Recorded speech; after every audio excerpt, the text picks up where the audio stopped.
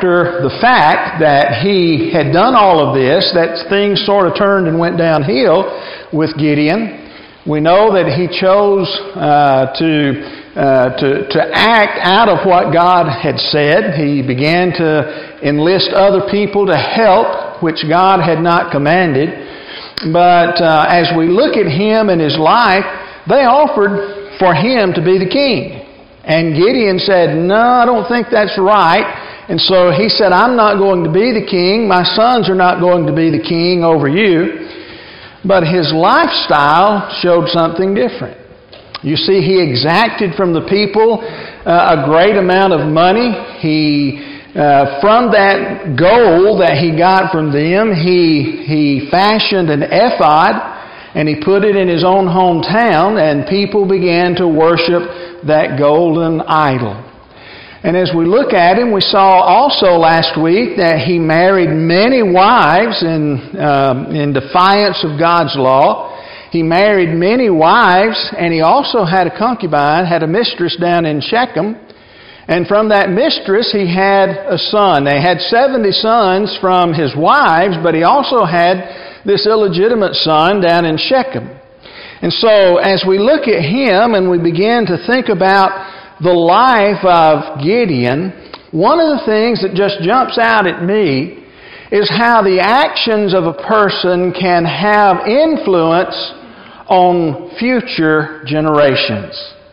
And we'll see that tonight in our lesson as we study about the Bramble King. We will see how the actions of Gideon sort of set things in motion, and how they continued to go downhill with his own family and with people around him. And so as we think about tonight the Bramble King, let's just dive right into the topic and into the subject, and let's think about what is happening. If you go in the book of Judges, chapter 8, at verse 33, we find the end of the life of Gideon. The Bible says, as soon as Gideon died, the people of Israel turned again and whored after the Baals and made Baal-berith their god. And the people of Israel did not remember the Lord their God, who had delivered them from the hand of all of their enemies on every side. And they did not show steadfast love to the family of Jerubbaal, that is Gideon, in return for all the good that he had done to Israel. Now, we can't say tonight that everything that Gideon did was bad. We understand that there was some good in him, and he, as we noted at the end of our lesson last week, he is mentioned in the book of Hebrews, chapter 11, in the Hall of Fame of the Faithful, and so he's mentioned there, but not everything Gideon did was done by faith, and that was the point of last week's lesson. And he did do some good, but here the people forgot about the good that he did. They also forgot about his family, and even though we may take up part of his family, we will take up part of his family, at least one of his sons tonight, they forget about the others, didn't do right by them, because we're going to find out tonight that this one son who is down in Shechem, he's going to have the 70 sons, except for one of them, executed. And so they didn't protect them, they didn't stop all of that. But as we look at it, that's what it said. And so what we have is the return to the cycle that's found in the book of Judges. They do good for a little while, and then they turn right back around and fall back into sin. And they come under oppression, and they're going to need another deliverer. They're returning back to that cycle of following after other gods rather than the one true and living God.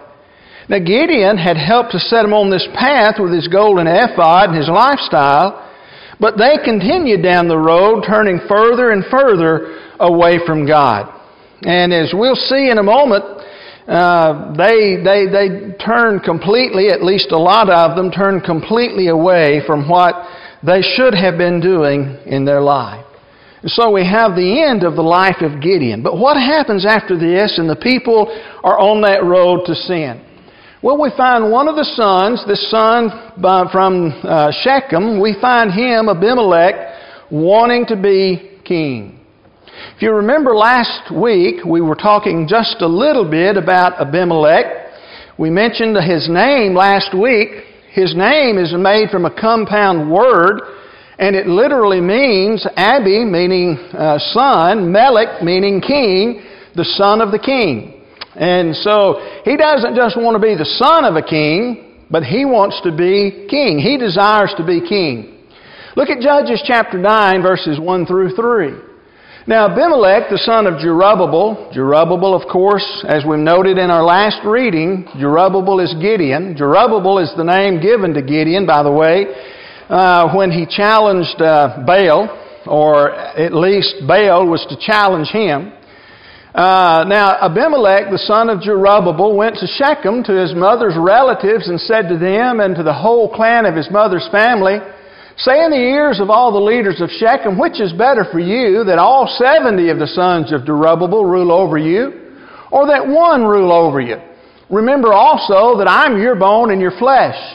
And his mother's relatives spoke all these words on his behalf in the ears of all the leaders of Shechem, and their hearts inclined to follow Abimelech, for they said, "He is our brother." He wanted to be the king. And as you look at it, I want you to see the argument that Abimelech makes. Abimelech's argument, how in the world could you folks be able ever to serve under 70 of the sons of Jerubbaal, 70 of Gideon's son? Wouldn't you be better off just to serve under one? Think about that for a moment.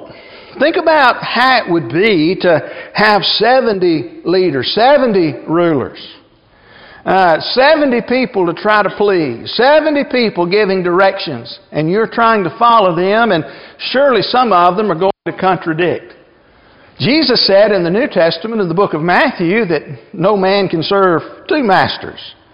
And he was right, and so, Abimelech has a pretty good argument on the face of it. How could you ever serve 70 men? And so, he makes that argument. But he also says, you really need to choose me, guys, because I'm one of you. That's another one of his arguments there. You really need to make me the king. I'm one of the sons of Jerubbaal and sons of Gideon, so you really need to make me the king rather than trying to serve under 70 different leaders. You need to make me the king because I'm one of you. And did you notice what he said there in the book of Judges chapter 9, verse number 3 at the very end of the verse? They decided to do that because they said, "He is our brother." Think about that for a second.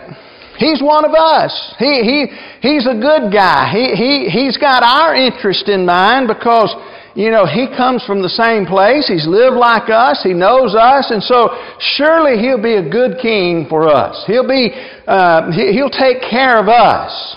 Well, he is our brother. Now that's part of the argument that he makes as we read these three. But I want you to focus in on one particular thing that Abimelech says here. Notice his question that he asked them.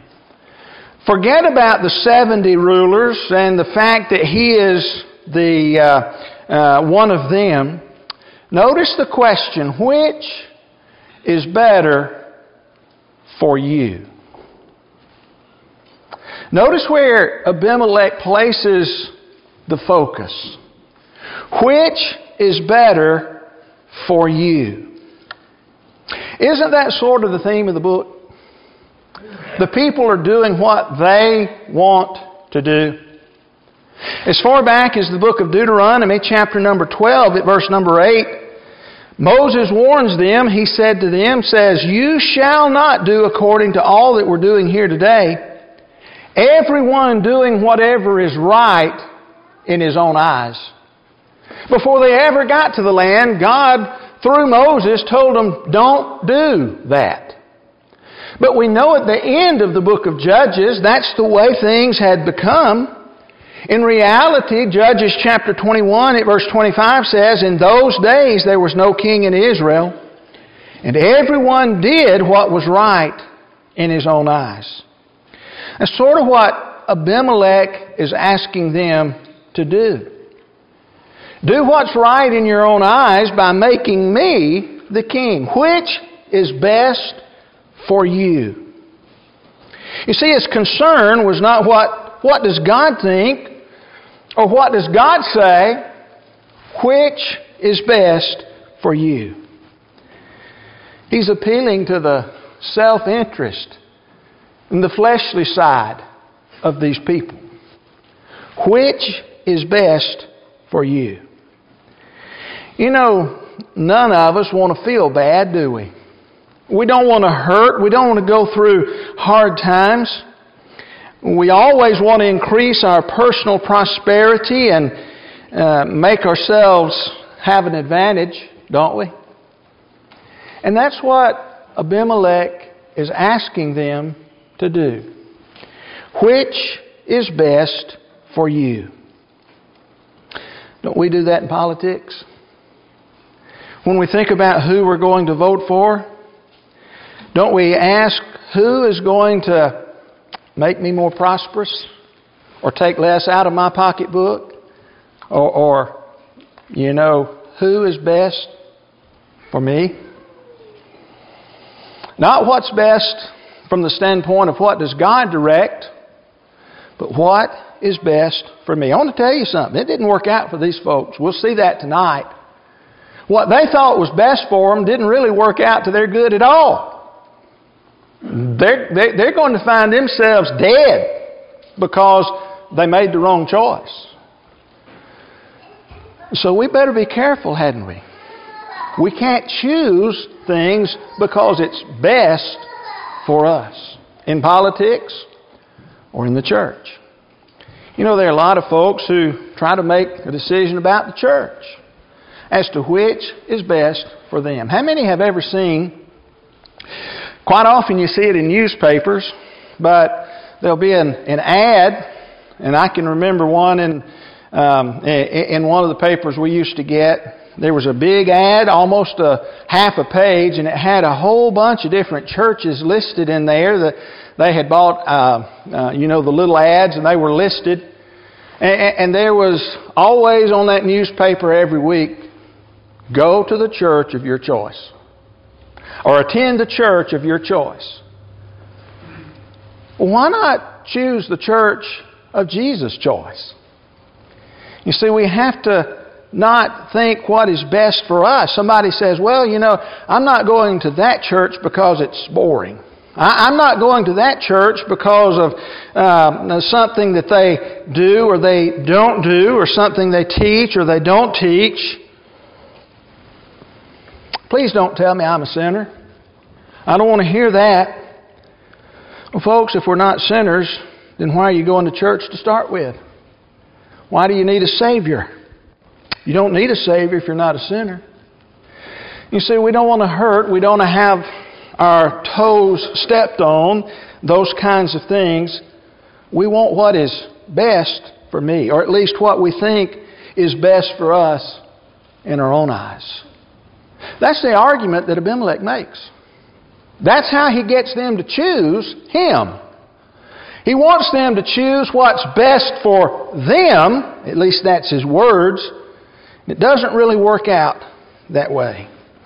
You see, we have to learn to make wise choices. We need to learn to make wise choices. We need to always begin by asking, what does God say? What's God's thinking on this? Not, what do I want? That doesn't lead us in the right spot.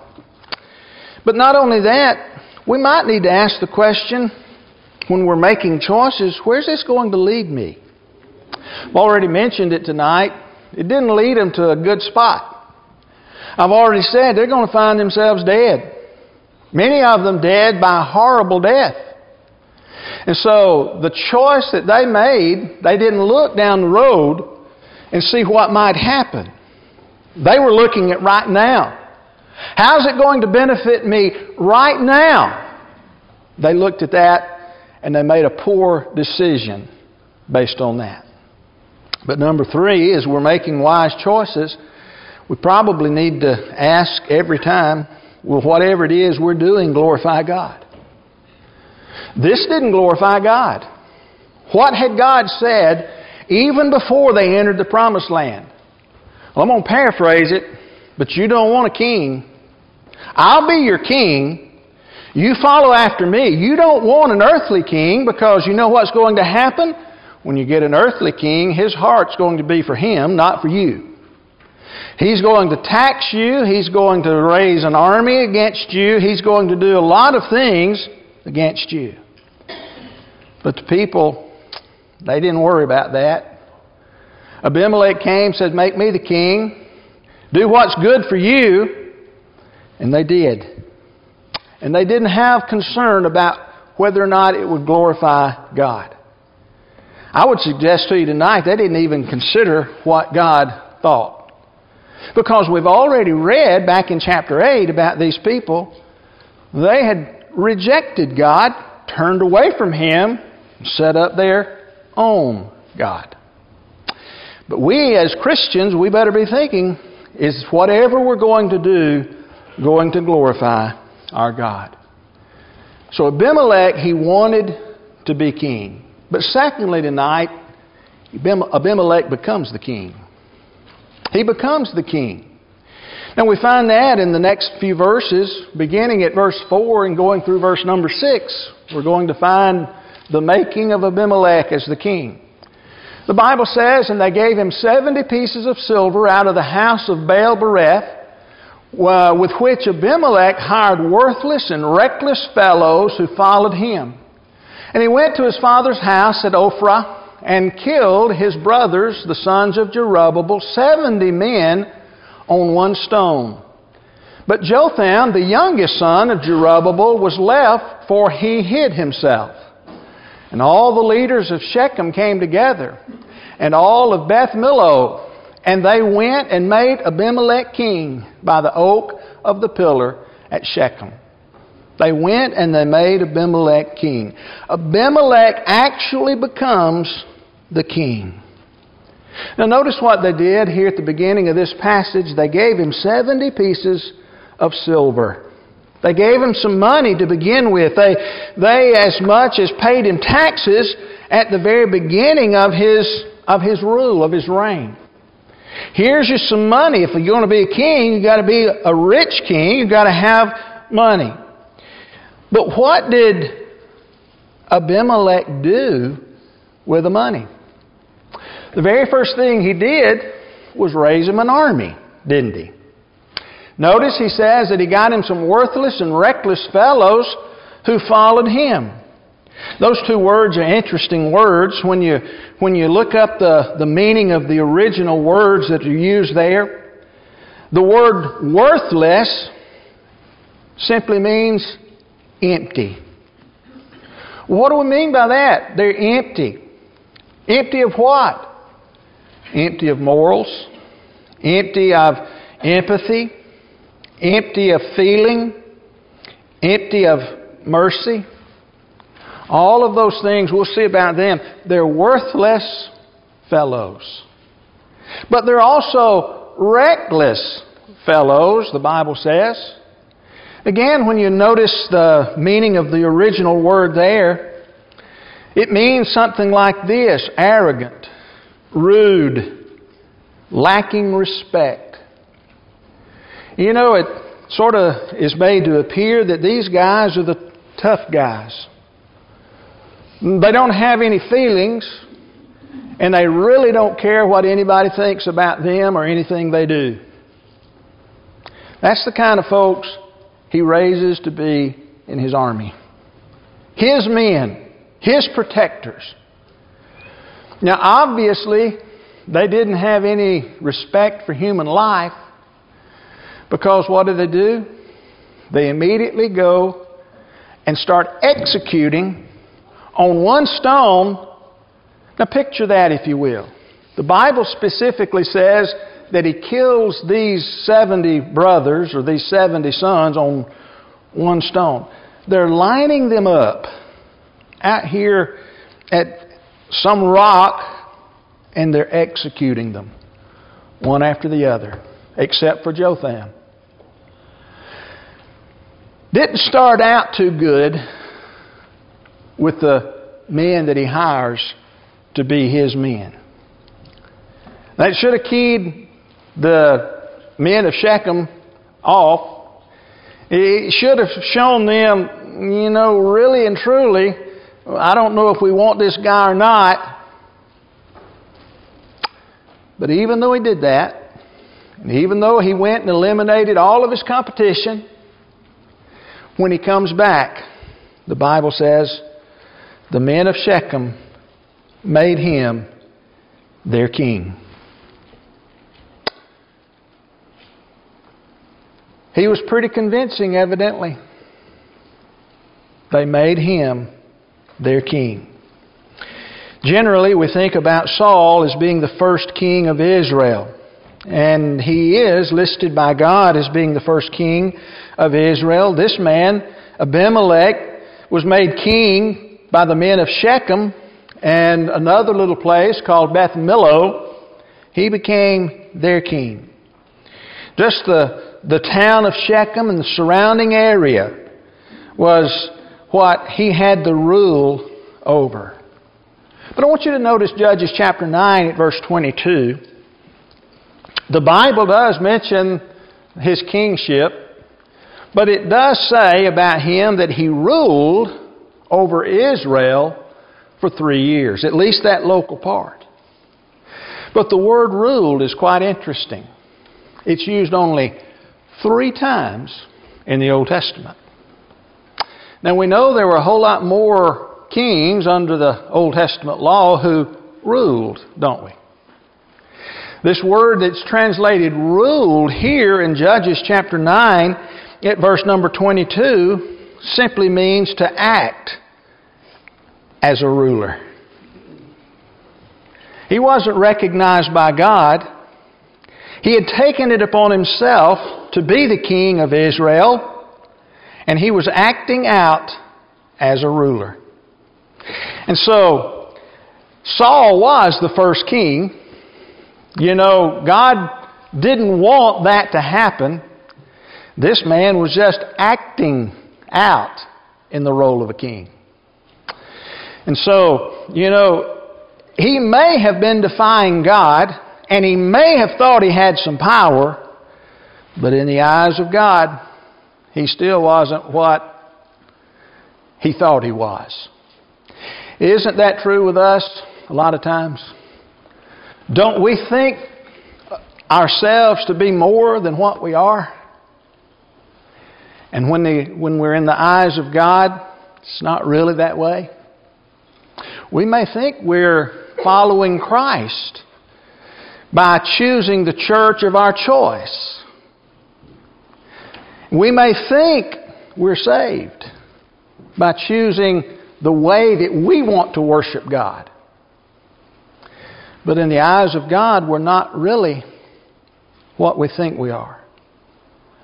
Isn't there something said about that in the New Testament book of Matthew? Why call ye me Lord, Lord? Folks are calling him Lord, Lord. Why call ye me Lord, Lord, and do not the things that I say for you to do? Matthew chapter 7, verse 21. And so as we look at him, he became king. King in his eyes, king in the eyes of the men of Shechem and the other surrounding areas. But he wasn't really and truly the king of Israel. He acted as though he was. He ruled over Israel like he was. But that wasn't really his lot. But then, next tonight, I want us to see that Abimelech's kingship is challenged. His kingship is challenged. Jotham is mentioned in the reading there that we just did in regard to the sons of Gideon, Jerubbaal being put to death. He is the youngest son. He hides himself, and he alone is left alive. But look at verse number 7. When it was told to Jotham, he went and stood on top when it was told that Abimelech was king, had been made king, when it was told to Jotham, he went and stood on top of Mount Gerizim and cried aloud and said to them, "Listen to me, you leaders of Shechem, that God may listen to you." He's about to challenge the kingship of his half-brother, of Abimelech. He goes up to Mount Gerizim. Anybody remember anything about Mount Gerizim? Mount Gerizim is where the children of Israel, where they were told by Moses when they came to the Promised Land, to half of them, part of them, they were told which part. Part of them were to go on Mount Gerizim, and part of them were to go on Mount Ebal. And the blessings and the curses of the law were to be read by the priests who were down in the valley. Mount Gerizim was called the Mount of Blessing. The people who were on that side, when the blessings were read, they were to respond. When the curses were read, the people on Mount Ebal were to respond. But here is Mount Gerizim again. Mount Gerizim is also mentioned in the New Testament as well, in the book of John, chapter number 4. When Jesus is talking to the Samaritan woman, the woman says, "It's on this mountain that our fathers say that we're to worship." Well, which mountain did the Samaritans worship on? Mount Gerizim. But here it's mentioned in the book of Judges as being the mountain on which this son, Jotham, the son of Jerubbabel, he goes up there and he says, "Folks, I want to tell you something." Now, Jotham tells them a little story. We'd call it a parable. And it's one of the very few parables in the Old Testament. But I want you to notice here, if you have your Bible open, you'll see some things about it. He's going to tell about the trees. He said the trees decided they wanted a king. And so he pictures the trees as talking to one another, trying to get a king who would be over the trees. And so as you look at it, you understand that Jotham tells this parable, and this parable is, well, the trees, they went to the olive tree. And they asked the olive tree, "Will you be the king? Will you rule over us?" Well, the olive tree said to them, "Shall I leave my abundance by which gods and men are honored, go hold sway over the trees?" He basically says, "Nope, I'm not going to be the king over the trees." Well, they leave the olive tree and they go to the fig tree and they say, "Fig tree, will you be the king over us?" And so the fig tree said to them, "Shall I leave my sweetness and my good fruit and go hold sway over the trees?" Fig tree says, "Nope, I'm not going to be the king either. Don't ask me to be the king. I've got good fruit. And I want to continue taking care of people by giving them fruit." So they left the fig tree and they went to the vine being the grapevine. And they said, "Mr. Vine, would you be the king over us?" And the vine said to them, "Shall I leave my wine that cheers God and men and go hold sway over the trees? No, I've got another purpose. I've got something that I'm supposed to be doing. And I'm not going to be the king over the trees." And so they leave the vine and they go to the bramble. They go to the thorn bush. And they say, "Mr. Bramble, Mr. Thorn Bush, will you be the king over the trees?" And the bramble said to the trees, "If in good faith you are anointing me king over you, then come and take refuge in my shade." Well, let's just stop right there for a minute. How much shade can you get under a briar? Under a thorn bush? Especially if you're asking a tree who's way up here to be under the thorn bush. If you're acting in good faith and you really want me to be the king, then come and take refuge in my shade. But if not, let fire come out of the bramble and devour the cedars of Lebanon. You know, that latter part of that is more likely than a tree being able to get under the bramble. What happens out in the woods when things become overgrown? And things become dry? How do forest fires get started? Most of them. It's not usually from the top of a tree, is it? Lightning may strike one and cause something to happen like that. But generally speaking, what happens when a forest fire starts is somebody catches all of the undergrowth, all of the brush, all of the brambles on fire, and it burns things up. And so he makes sense, with his parable that he gives here. He said, if you really want me to be king, get down here under my shade. But if not, then what's going to happen is I'll burn the forest. I'll burn the forest down. And so that's the parable that he stands on Mount Gerizim and shouts out to the people of Shechem and says, listen to me. You need to understand these things. Well, you drop on down to verse 16 in Judges chapter 9. Jotham is going to sort of give the interpretation of his parable.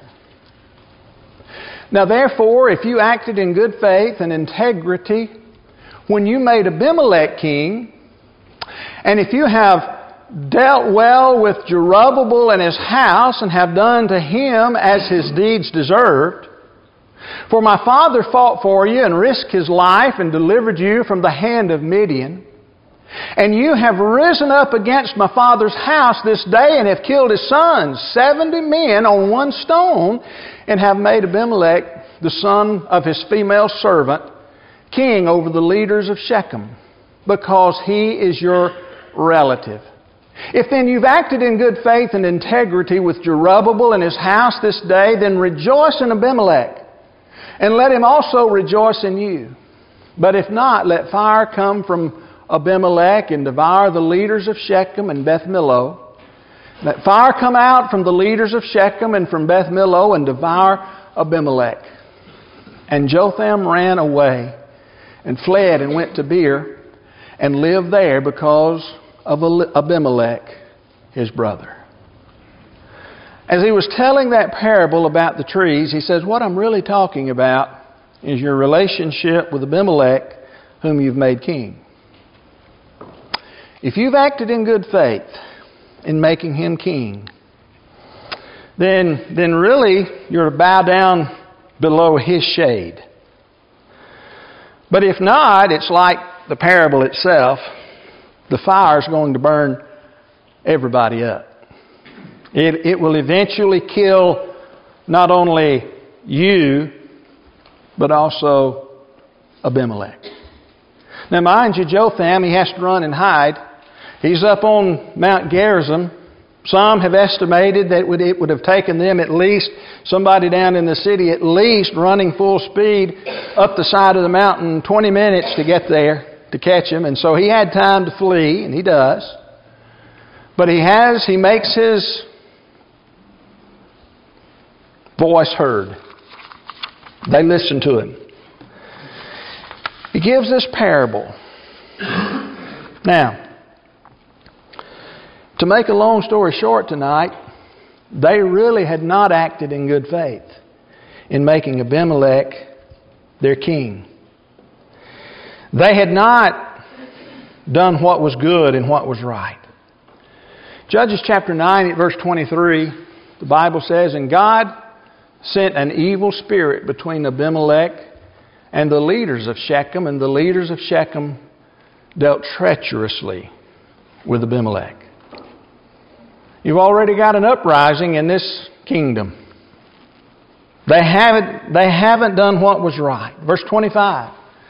The leaders of Shechem put men in ambush against him on the mountaintops, and they robbed all who passed by them along that way. And it was told to Abimelech.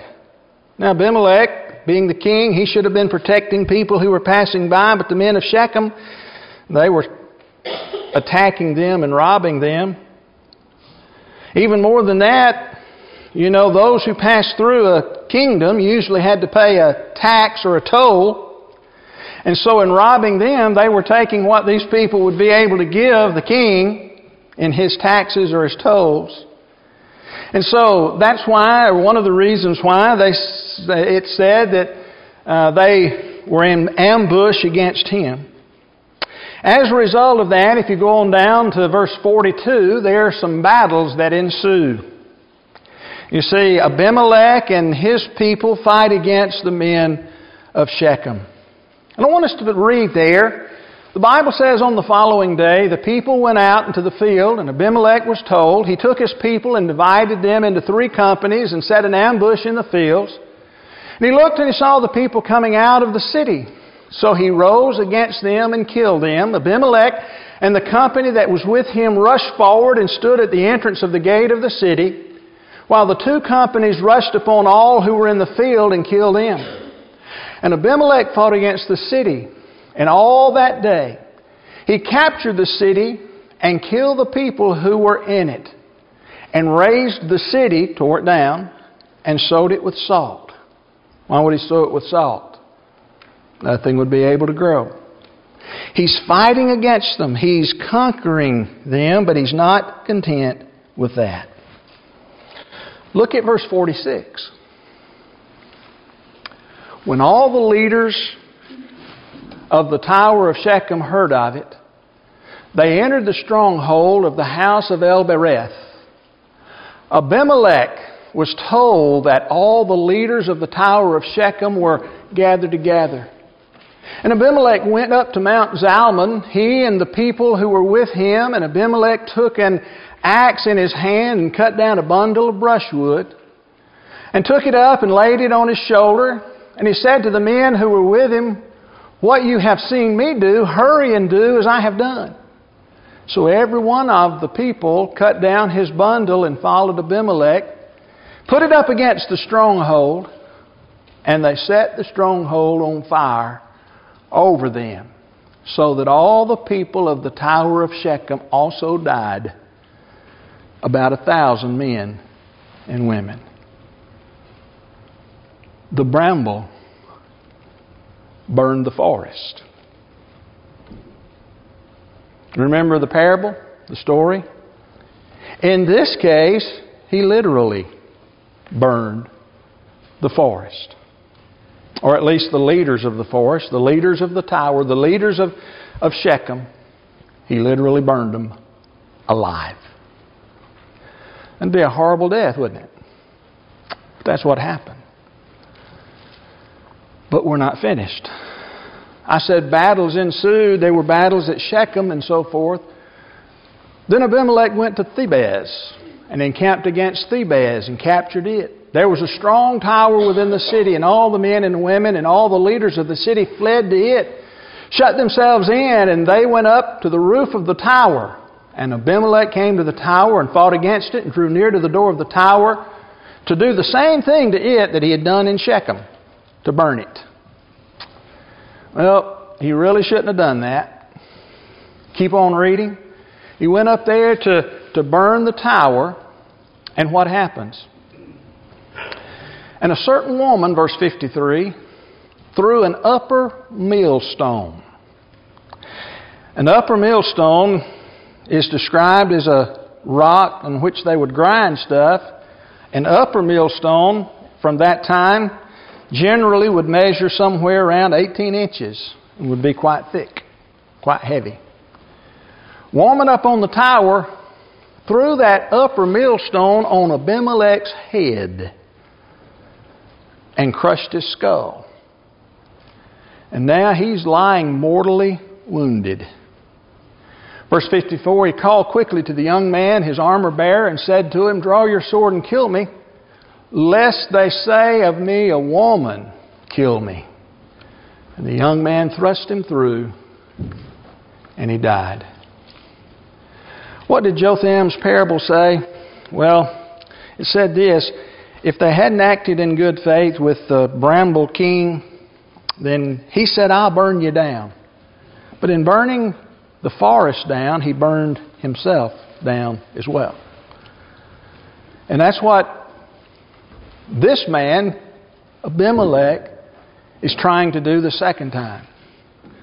He was able to do it at Shechem. It didn't work out so well for him at Thebez. He himself died. That's the whole story of the parable of the Bramble King that was told by Jotham. You know, really and truly what we have here is the principle of reaping and sowing. Or sowing and reaping. Put that the right direction. Remember in the book of Galatians chapter 6 at verse number 7, do not be deceived. God is not mocked, for whatever one sows, that he will also reap. We understand that from the New Testament. But go back to the Old Testament. Judges chapter 9, 23 and 24 again. God sent that evil spirit between Abimelech and the leaders of Shechem. The leaders of Shechem dealt treacherously with Abimelech. That the violence done to the 70 sons of Jerubbaal might come and their blood be laid on Abimelech their brother, who killed them, and on the men of Shechem, who strengthened his hands to kill his brother. What does that passage say? They turned against him so that Abimelech would be avenged for what he had done to his own family. Look at verse 56. Thus God returned the evil of Abimelech, which he committed against his father in killing his 70 brothers. And God also made all the evil men of Shechem return on their heads, and upon them came the curse of Jotham, the son of Jerubbaal. You see, God repaid them for their sin. The principle of sowing and reaping. If that principle held true with Abimelech and the people of Shechem, it'll hold true with us. Whatever we sow down here on this earth, that's what we'll reap. And so we better be sowing the right crop, hadn't we? If we want to reap the right harvest. As we close our lesson tonight, Jotham's parable, of course, is one of the few in the Old Testament. We know Jesus presented many parables, but this one in the Old Testament is one of the very few that's there. In reality, what happens is the good trees refuse to be the king. The fig tree, the olive tree, and the vine, they all refuse to be the king.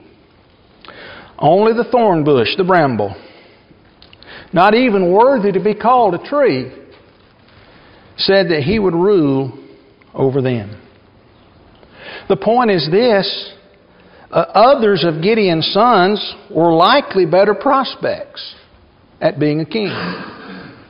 They were probably more honest and would have done the people better than Abimelech did. But they were not chosen. One who was not worthy took the post. He was the Bramble King. What we need to remember is someone's going to rule our life. Just like someone ruled the people of Shechem, they made the wrong choice about it. Someone is going to be king of our life. As one who has never obeyed the gospel, you have a king on the throne of your life. And his name is Satan. And he is not worthy to rule your life. For the one who has become a Christian, Jesus is sitting on the throne of your life. The one who remains a faithful subject in the kingdom of Christ has Christ as their king. But there are those who become unfaithful in their Christian life. And as a result of that, we're seeking to dethrone the King, King Jesus, and reinstate our former ruler into our life. What we need to remember is this: we do not want the Bramble King to be the king of our life. No, we're not talking about Abimelech. We're talking about the one whom we serve. We want the good king. We want the great king. We want the King of Kings to be the one who sits on the throne of our life. And so we need to act in good faith. We need to choose wisely who that will be. If you're not a Christian tonight, Satan sits on the throne of your life. But you don't have to leave this place with Satan as your king. You can be immersed, baptized for the remission of sins, and as such you can be entered into the kingdom of Christ. You can change your king tonight. If you're here tonight and you're a faithful Christian, we're so thankful for that. You're serving the King of your life, Jesus Christ. But if you're here tonight and your life is not right with your Father in heaven, you've not been living the way that you're supposed to do, you're the one seeking to dethrone the King and put that old king back on the throne. My advice to you is stay with the King you've got. Stay with the one who's able to save you. Stay with the one who cares for you and can give you eternal life after this life is over. If you're here tonight and you need to respond to the Lord's invitation for whatever reason it may be, why don't you come right now as together we stand and sing.